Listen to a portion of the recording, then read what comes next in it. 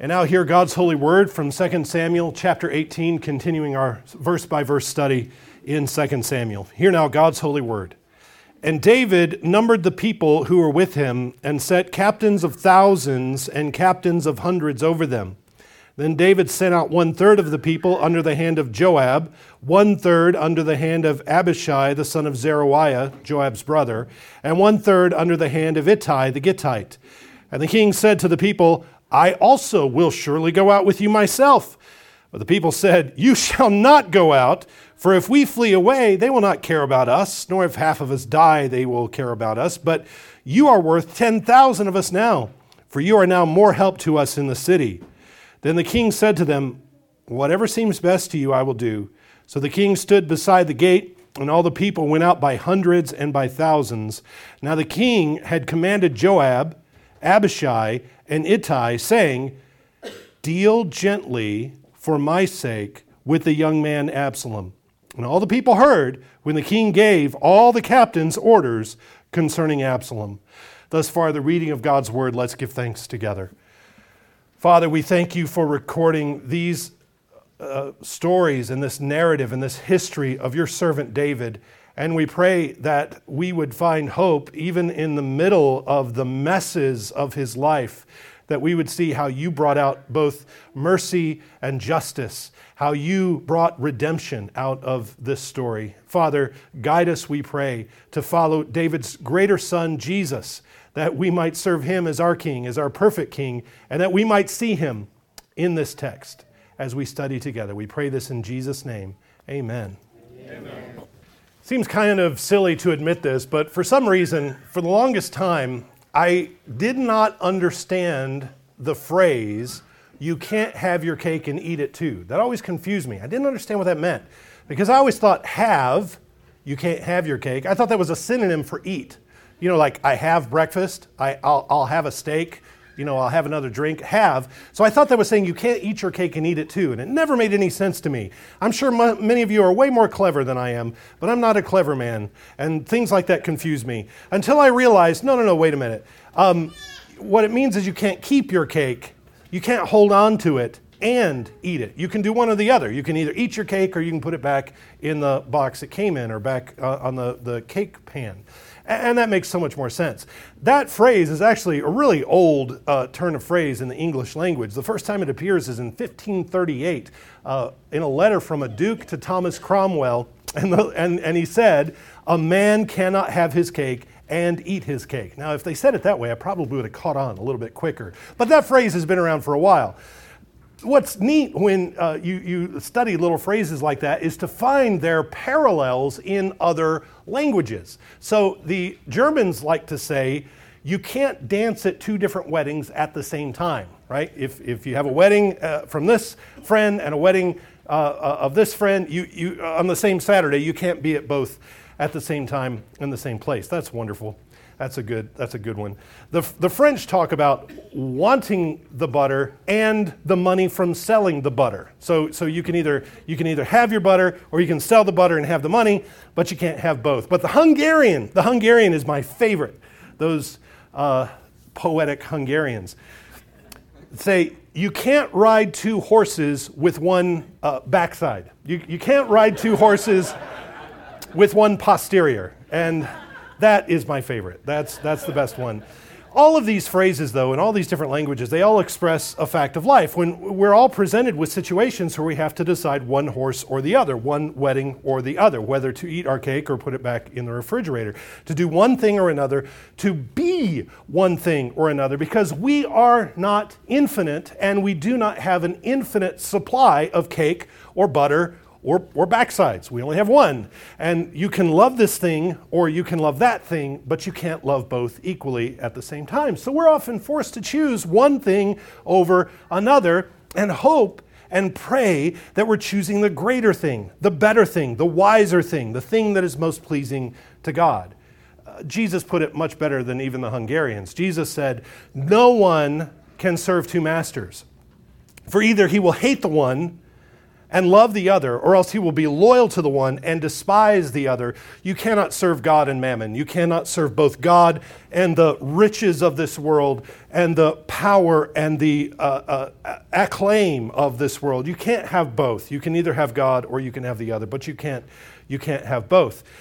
Now, in our modern sensibilities, we listen to Jesus say that, and he says, you'll either hate the one or love the other. And we say, well, that's just a little bit extreme. What does that mean? Serving one master doesn't mean that you hate the other. We have this revulsion at the word hate. We recoil at the word hate. And so when we see it in the Psalms, like when we read that God hates all workers of iniquity in the Psalms, and we sing that, or we sing Yahweh abhors the bloodthirsty, we think, oh my goodness, that's kind of over the top, isn't it? That's too much. We object to the word hate because we don't fully understand what it means to love. If I love my master to the full extent of my capacity and the full extent of my ability, I can't serve another master with the same fervor. I can't give this master everything and then also give this other master everything, my time, my energy, the investment of myself in knowing what his will is and what it takes to serve him. You see, there are things we are called to love and uphold, and that requires us to reject the opposite. I love my wife, which means that I must therefore reject all other romantic relationships with every other single man or woman in the world. Obviously, everyone else is off limits. I am committed to my wife, and therefore I must reject everyone else. You see, the thing that I love must be at the center, and I have to reject the opposite. Jesus puts it even more boldly. Jesus calls for a level of dedication to himself that makes all other loves look like hate in comparison.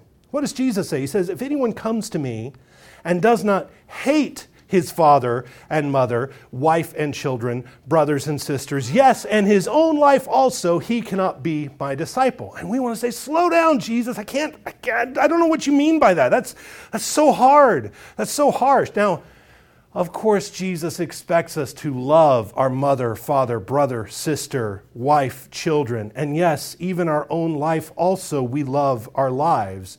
But our love for all these things comes such a far distant second to our love for him that it looks like hate. It looks like we despise all these things. And then right after that is when Jesus says, you've got to take up your cross and follow me. So that hating our life and giving up these things for him means we get all of them back and we enjoy them all in a new and full and perfect way. The only way we know how to love mother, father, sister, brother, wife, and children, even our own life, the only way that we put those in proper perspective and priority is because we love him. And that's what he is calling for. Now, I want us to think about all of this and meditate on this because in our studies in the life of David, he's been faced with just this kind of quandary. His son, at this point in his life, his son Absalom has rebelled against him. Absalom is trying to take the kingdom from his father, and he's threatening to kill his father. Now, as a king, David has this duty to execute justice on his son and put him to death. Absalom at this point has committed multiple sins worthy of death.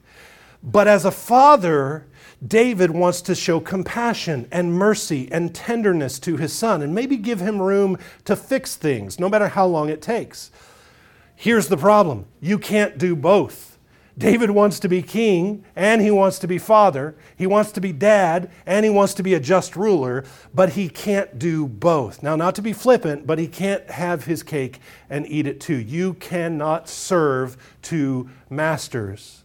And so what happens is David ends up doing neither. He isn't really compassionate toward his son. Though he's trying to be a compassionate father, he keeps his son at arm's length.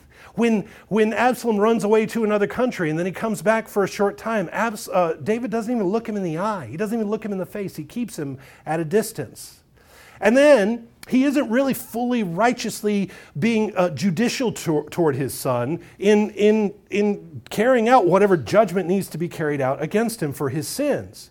And so his passivity and his permissiveness nearly wrecks the kingdom. David is repeating the sin of Adam.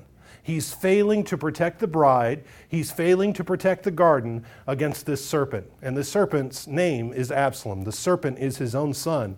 And his passivity and his indecision is actually far worse than choosing one or the other. You know, if he was actually acting as a father, we could say, well, there's a way that would go, and that would look like this. And if he was really being a king, well, that would look like this. But the problem here is that David hasn't done either.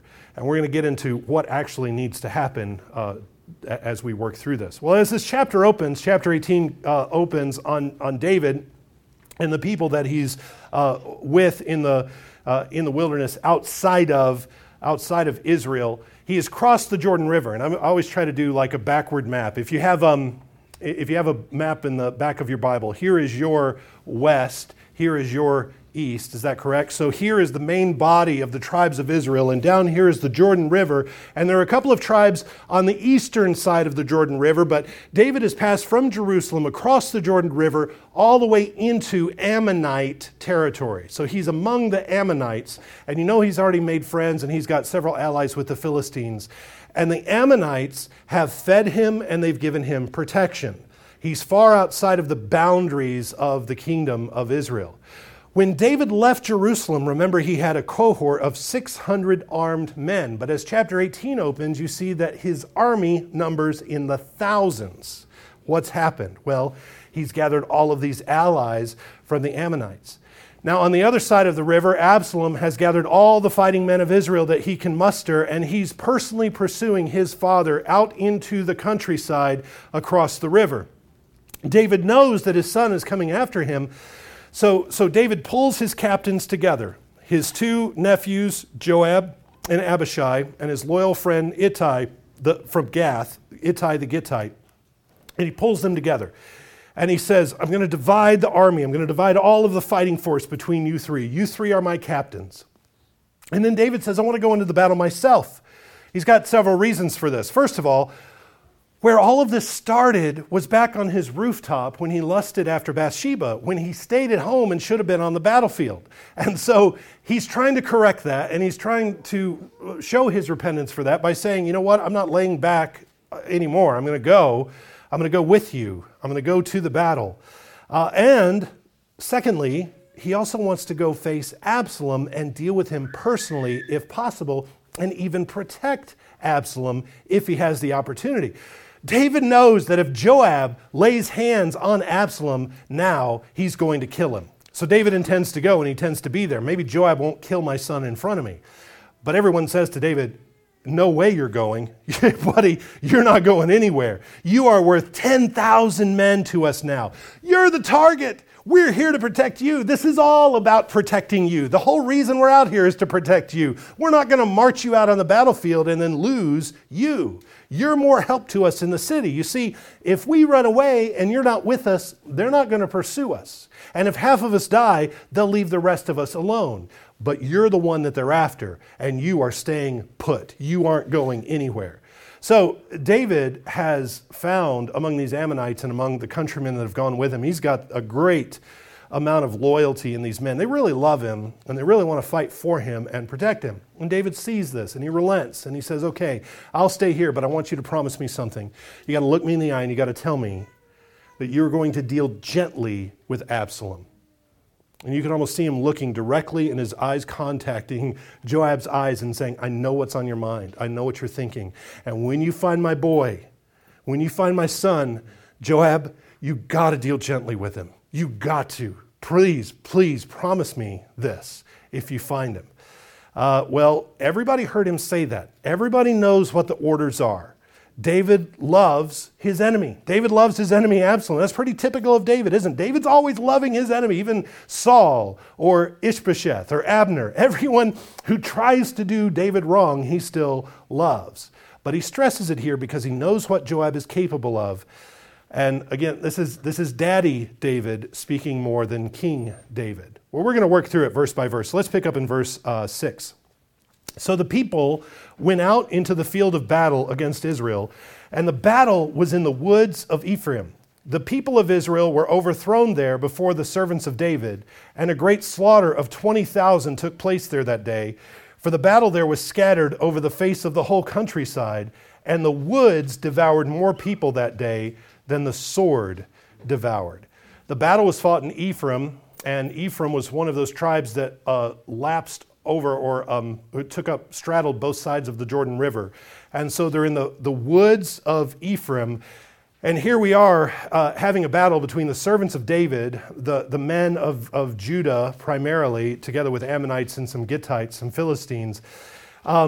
We have a battle between Judahites and Ephraimites. There have been cracks in the relationship between the north and the south in Israel from the beginning, and here those cracks show up again. And the kingdom only has about 40 more years before it's completely broken into two parts. But if you pay attention through the narrative of the scriptures, you see that it wasn't just Rehoboam that split the kingdom. These cracks are there long before. The battle is scattered all over the plain, and then we find that even the forest of Ephraim, the forest is fighting on David's side. The forest devours more men than the sword. That's why we never have to worry about having the best weapons or the most advanced weapons or the most refined fighting skills. If we're fighting a just war and the Lord is on our side, even the trees will fight for us. Now, I don't really know what that means, honestly. That the woods devoured more people. You know where my mind goes as a Tolkien fan, right? I'm thinking the Treebeard and the Ents are helping David out, but that's not the case at all. That's not the way it works. I wonder if there was a dense fog in the trees, or were David's men better at fighting in the trees? I don't know. But somehow creation itself is helping David, just as the creation helped Joshua and his men in their battles. So now David is helped by creation. The term used here is the woods. Literally, it says the woods ate the men. The woods consumed the men. And look at what a contrast that is. When David crossed the Jordan, he received food and he ate plenty. When Absalom crosses over the Jordan, his troops were eaten, right? David goes across and he feasts. Absalom goes across and he is eaten. And eventually Absalom himself is going to be eaten by the forest. So maybe in this next verse we have a clear idea of what happens, what it looks like to be eaten by a tree, eaten by the forest. Verse 9. Absalom met the servants of David. Absalom rode on a mule. The mule went under the thick boughs of a great terebinth tree. That's another word for an oak tree. And his head caught in the terebinth. So he was left hanging between heaven and earth, and the mule which was under him went on. Now, Absalom is riding a mule. We've already pointed this out, that God's kings ride on donkeys because you're not supposed to mount up and collect lots of horses and chariots as God's king. You're forbidden from collecting horses. Well, Absalom doesn't have a horse, but he's not riding a donkey either. He's halfway there. A mule is half donkey, half horse. So he's halfway to a horse. And this mule leads him right into an oak tree, and his head gets tangled in the branches of the oak, and the mule keeps going out from under him. Now, I've always imagined reading this in the past of Absalom's hair getting tangled in the branches and him hanging there by his hair, by his long hair, which we already know he's really proud of his hair. He grows his hair out. He's very vain about his hair. So that's already part of his character that's been established. And I think I saw that in a Sunday school book illustration somewhere of Absalom hanging by his hair in a tree. But the text actually says his head got caught in the tree, which makes more sense. I can't imagine the full weight of a man, not to be too graphic about it, but I can't imagine the full weight of a man being supported by his hair in a tree, no matter how thick his hair is. It seems like that would just rip right out of his head, maybe. But there is poetic justice here in that the man who had all this false glory on his head, all this concern about his hair, he gets tangled up in this way. His head gets tangled in the branch, in the bough. So it's easy to imagine his great head of hair is involved in the picture. His head and his hair are both caught up in the boughs of the tree. So the sense seems to be that he's riding his mule through this dense forest, and as he's riding it, the mule runs him straight into the crook or the crotch of a tree, and his head slams into the bough and in a fork of an oak tree with enough force to trap him there. And he's trapped there in the branches. And this picture is so ripe with meaning. Here's another violent, angry man, another serpent dying by a head wound. We're told the serpent's going to get his head crushed. And here's another one. We see this. Absalom is a satanic king. Absalom is a false Nazarite warrior whose pseudo-glorious head traps him in the end. And just like Saul's head was removed, now Absalom is caught by his head. And there he hangs between heaven and earth. Hanging in a tree, Absalom is rejected by earth and heaven. Earth won't have him. Heaven doesn't want him either. He's stuck right there in between. The royal mule runs out from under him, a sign that he has lost the reins of the kingdom. According to Deuteronomy, one who hangs in a tree is cursed of God. And Paul will later use that reference in reference to Jesus. But here is Absalom, a false savior. He's a false Messiah. He's not the true savior of Israel. Absalom is anything but a prince of peace. He doesn't do the will of his father. He disobeys and he hates his father, but he's cursed now, hanging on a tree. And that's where he is when someone finds him. Verse 10. Now a certain man saw it and told Joab and said, I just saw Absalom hanging in a terebinth tree. So Joab said to the man who told him, you just saw him? And why did you not strike him there to the ground? I would have given you 10 shekels of silver and a belt. But the man said to Joab, though I were to receive 1,000 shekels of silver in my hand, I would not raise my hand against the king's son. For in our hearing, the king commanded you and Abishai and Ittai, saying, beware lest anyone touch the young man Absalom. Otherwise, I would have dealt falsely against my own life. For there's nothing hidden from the king, and you yourself would have set yourself against me. One of David's men sees Absalom hanging there in the tree. We don't know if Absalom's conscious or not at this point. But the man sees this and he goes and tells Joab. Now everybody heard the command of David to Joab concerning Absalom. So the man tells Joab what he saw. He says, I didn't do anything to Absalom. I'm just reporting. I'm just telling you what I saw. And Joab is incredulous. He says, you saw him hanging there and you didn't kill him? I mean, he could get down. He could get away.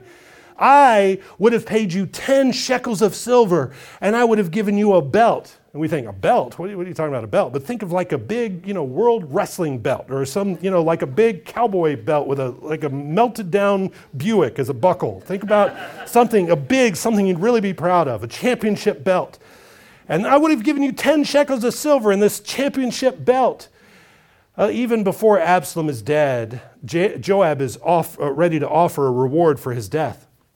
How many times has Joab gone against David's explicit instructions? Joab doesn't care what David says. Joab is always going to do the opposite. And it's David's failure to deal with this crazy man a long time ago that's partly responsible for a lot of these problems.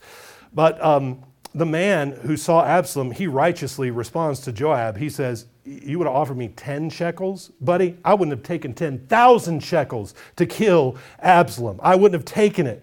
You heard the king, I heard the king. And I know what happens to people who kill royalty. When it came time to give account to the king and let him know what just happened, I know you wouldn't stand up for me. You would say, I don't know, I just came and Absalom was dead and he would kill me where I stand. I know what kind of man you are, Joab, and I'm not doing it. I'm not doing this. So verse 14, Joab said, I cannot linger with you. Joab doesn't have any patience. I cannot linger with you. And he took 3 spears, literally 3 darts in his hand, and thrust them through Absalom's heart while he was still alive in the midst of the terebinth tree. And 10 young men who bore Joab's armor surrounded Absalom and struck him and killed him. Joab's fresh out of patience. He doesn't have any problems ignoring David's order. So he takes 3 darts and he thrusts them through Absalom's heart. And then he says to the men around him, have at him, boys. And 10 more men, who could be Joab's personal guard, 10 more men surround the prince, surround Absalom, and they strike him and kill him. Now, by getting these other guys to help, Joab is kind of spreading out the responsibility for Absalom's death. Because David's going to ask, okay, who killed my son? And Joab can answer, well, it's hard to say. It was really, there's so many people around. There's so much distraction. There's so much confusion.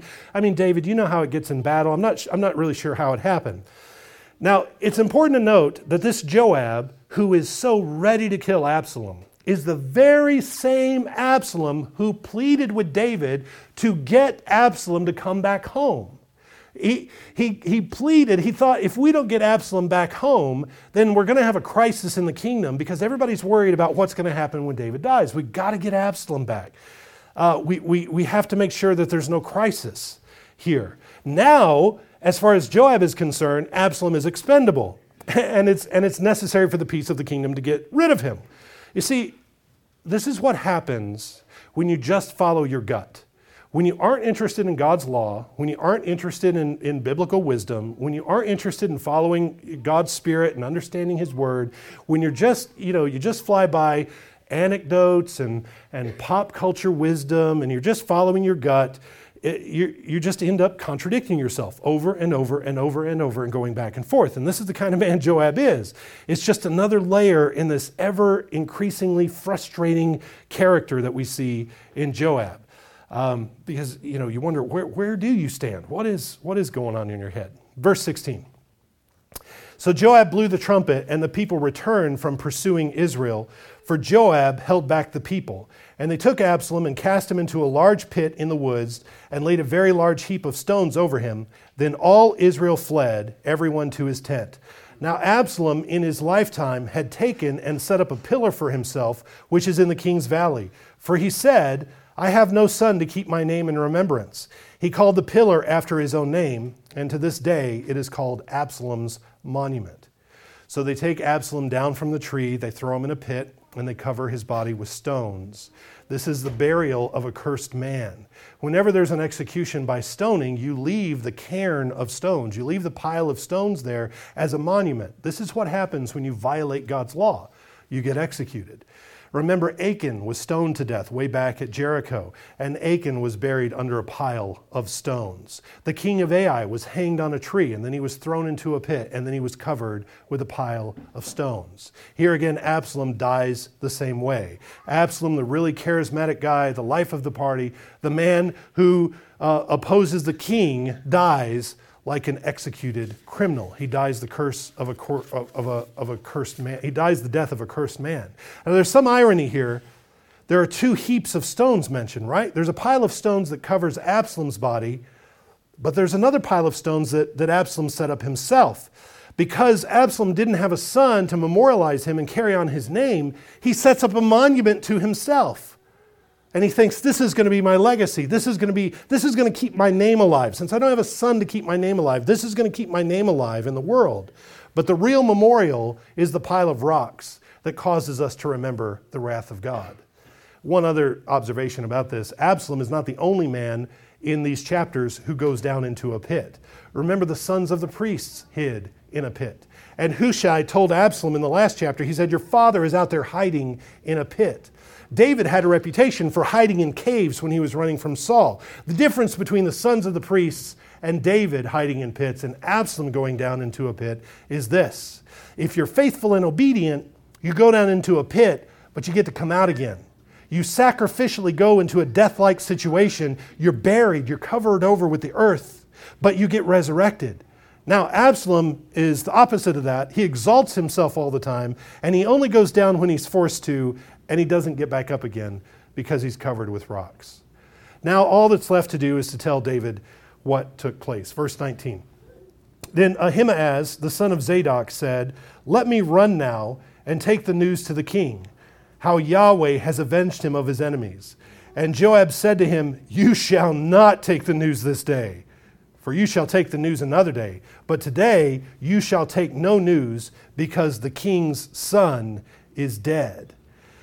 Ahimaaz is the son of the priest, remember, who has been David's zealous supporter all the way through. And now he wants to be the one to share the news with David. And he thinks this is good news because the conflict is over. For some reason, he doesn't seem to understand the delicate nature of the situation. And also, to his credit, he doesn't know all the details. He just shows up here. He was removed from the scene, and he didn't know what happened back at the tree. All he knows is the battle is over.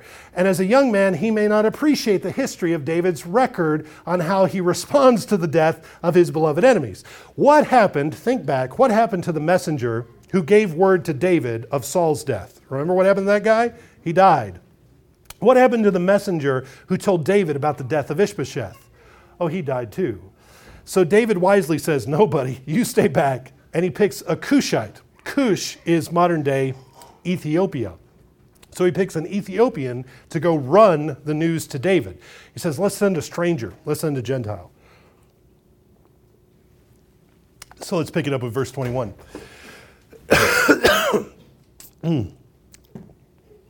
Then Joab said to the Cushite, go, tell the king what you have seen. So the Cushite bowed himself to Joab and ran. And Ahimaaz, the son of Zadok, said again to Joab, but whatever happens, please let me also run after the Cushite.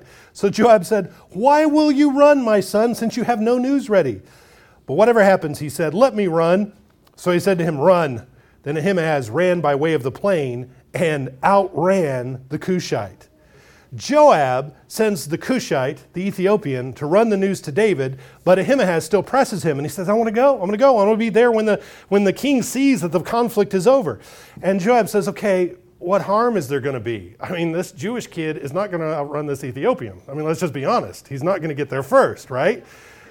But he does. He gets there before him. The Cushite took a direct route through the very same woodsy plain that they just fought in, but Ahimaaz took the way of the plains, so it might have been farther, but it was faster to go, and he beats the Cushite by minutes. It's like the Cushite took the 2-lane country road, and Ahimaaz takes the interstate, and he gets there ahead of time.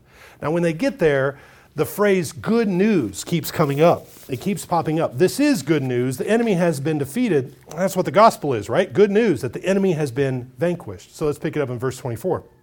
David was sitting between the two gates, and the watchman went up to the roof over the gate, to the wall, lifted up his eyes and looked, and there was a man running alone. Then the watchman cried out and told the king, and the king said, if he is alone, there is news in his mouth, good news. And he came rapidly and drew near. Then the watchman saw another man running, and the watchman called to the gatekeeper and said, there is another man running alone. And the king said, he also brings news. So the watchman said, I think the running of the first is like the running of Ahimaaz, the son of Zadok. And the king said, he is a good man, and he comes with good news.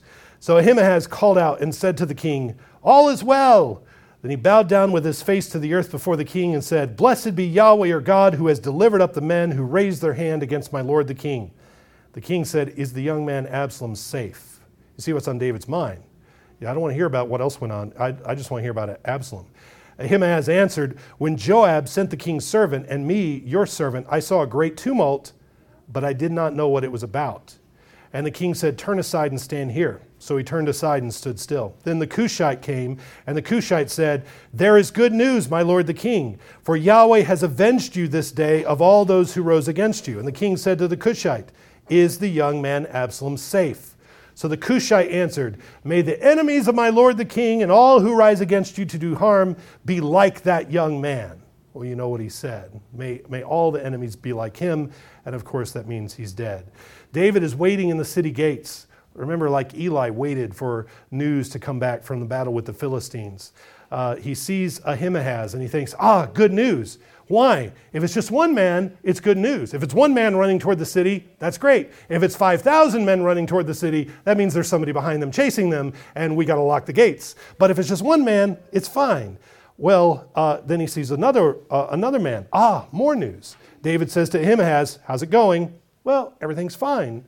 The men that opposed you have been overthrown. What about Absalom? Well, I'm not really sure. There was a big tumult, and that's all I know. And David says, okay, stand over here, and let's wait till the other guy gets here. The Cushite lays it out in plain speech with all kinds of emotional distance, and he says, it's over, and the man, the prince, is dead. The final verse here is David's response, and we'll stop in the text here.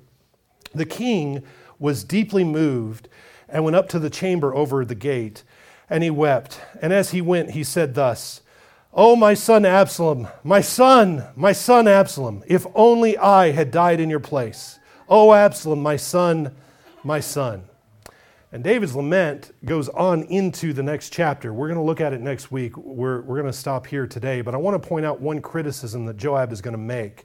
Joab is going to rebuke David for weeping like this, saying, David, why are you always crying over your enemies? It seems to me that if we all died and Absalom were alive, that you wouldn't be weeping like this. You would be rejoicing for Absalom.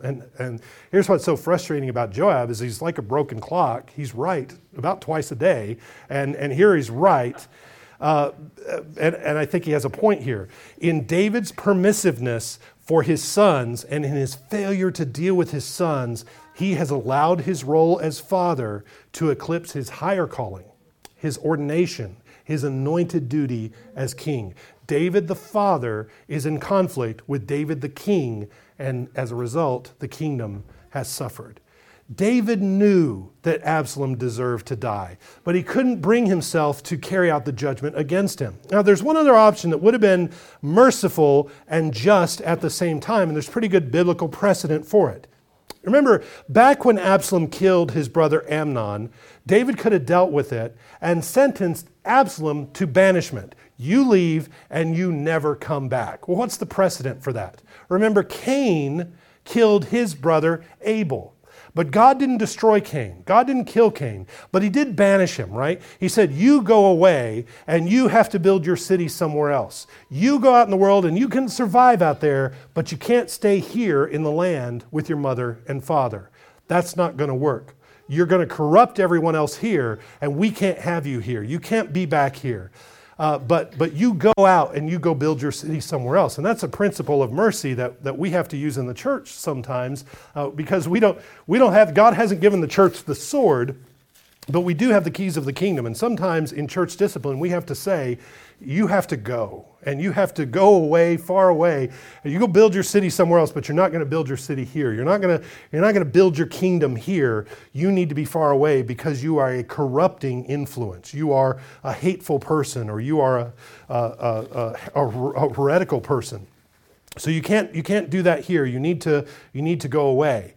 Now, that's what David could have done with Absalom. And I think there would have been biblical precedent to do that. I think he could point to Cain and he could say, I just can't destroy Absalom, but I'm going to send him away. And remember, there was a short self-imposed banishment for Absalom. Remember, when he killed Amnon, he went to Geshur, right? Absalom went to be with his mom's people. He could have survived there. He could have built his kingdom there. But he doesn't stay out there in the world. He doesn't build his city out there where Cain does. He comes back into the land, permitted by his father, invited by his cousin Joab. And now he's going to try to build a kingdom. He's going to try to set up a city, and he tries to set it up in the land and therefore corrupts the land. The solution was distance. The solution was you can't behave that way. You can't be this way and be in full communion with the king and with his people. You can't do that here. You have to go away, and we have to be far away from you and you from us. That's one possible solution. David has been ordained by God to be the king. He's been ordained by God to be the priestly guardian of the land. David's duty is to protect the garden and protect the bride from serpents. And the fact that Absalom goes into the bride, he goes into his father's concubines and corrupts the bride, is proof that he is, further proof that he is a serpent. But David passively lets the serpent back in. He doesn't stand up to Joab, and he doesn't deal with Absalom. He waits for Absalom to take matters into his own hand.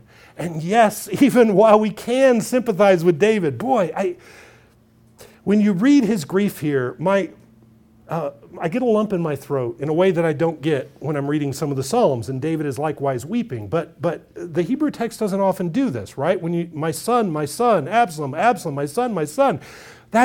There's a raw, just a tenderness there that you don't see in a lot of places, and I just can't imagine his grief. But what David is trying to reconcile, and what's impossible for him, is to be both a faithful king who executes righteousness and a compassionate father who saves his son. That's what David can't be. He doesn't have a way to destroy the sin and yet save the sinner. He cannot atone for the sin and love his son. He wishes he does. David wishes he had this way. That's why he cries, "If only I had died in your place." If David could have offered himself to atone for the sins of his son, he would have. But you see, he can't. Why not? It's because David is not an acceptable sacrifice. It's not possible for David to do this. David is not a perfect sacrifice. Well, what does this all point us to? I think it's rather obvious then. This tension here points us to Jesus. This tension points us to the cross. Only because of the cross is there a way to both destroy our sin and save us. Only our King can die for us in our place. Our King has offered himself in such a way that we don't have to be exiled.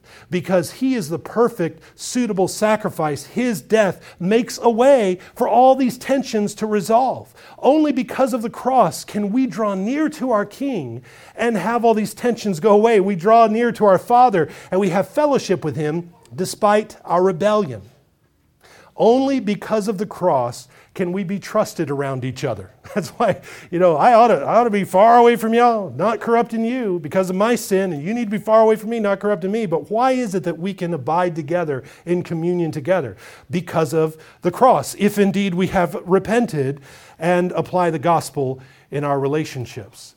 But see, that's the problem, isn't it? Is that we're always bouncing between those two poles. We do it with our children, we do it in the church, we do it with employees and with work situations. We do it all the time. We do it with family members. We're either all the way, compassionate and gracious and forgiving and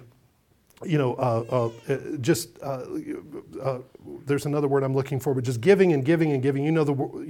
Overly merciful. We're either that or we're harsh, bitter, angry disciplinarians. We bounce between these two poles because we don't have this figured out. We don't have this self-sacrificial model embedded in us the way that Jesus shows us. In Psalm 85, I was reading this morning. Mercy and truth have met together. Righteousness and peace have kissed. And where does that happen ultimately? Righteousness and peace kiss at the cross. Mercy and truth are joined together at the cross, where God the Father can both say, I completely, absolutely judge and condemn your sin, and I accept you as my son. I do both. Why? It's because Jesus has carried all of the guilt and all of the weight of our sin, and he has absorbed it into himself, and God has judged our sin on the cross. That's how we have acceptance with the Father. It's only by and through the cross that any of these tensions can be resolved. So that God is not simply waving his hand and say, oh, forget about that. Oh, that's not a big deal. No, he says it's serious. We have to deal with it, and we're going to deal with it this way at the cross.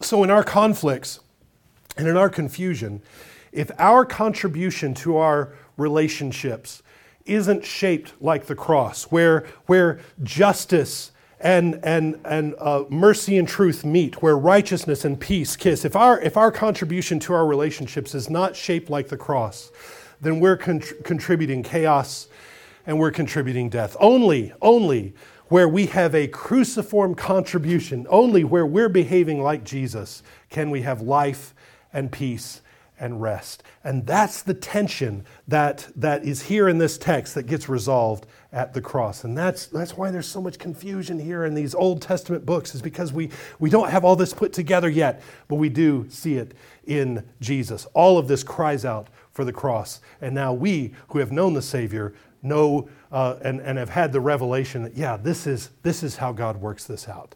And let's give thanks for that. Let's pray. Father, we ask you to continue to show us Jesus and continue to conform us to his image so that we don't have this conflict. We don't have this tension, that we know how you deal with sin and how you have dealt with our sin in nailing it to the cross of Jesus. So may we live cruciform lives. May we live lives informed by and filled by the gospel in all of our dealings with each other and our dealings with the world. We pray this in Jesus' name. Amen.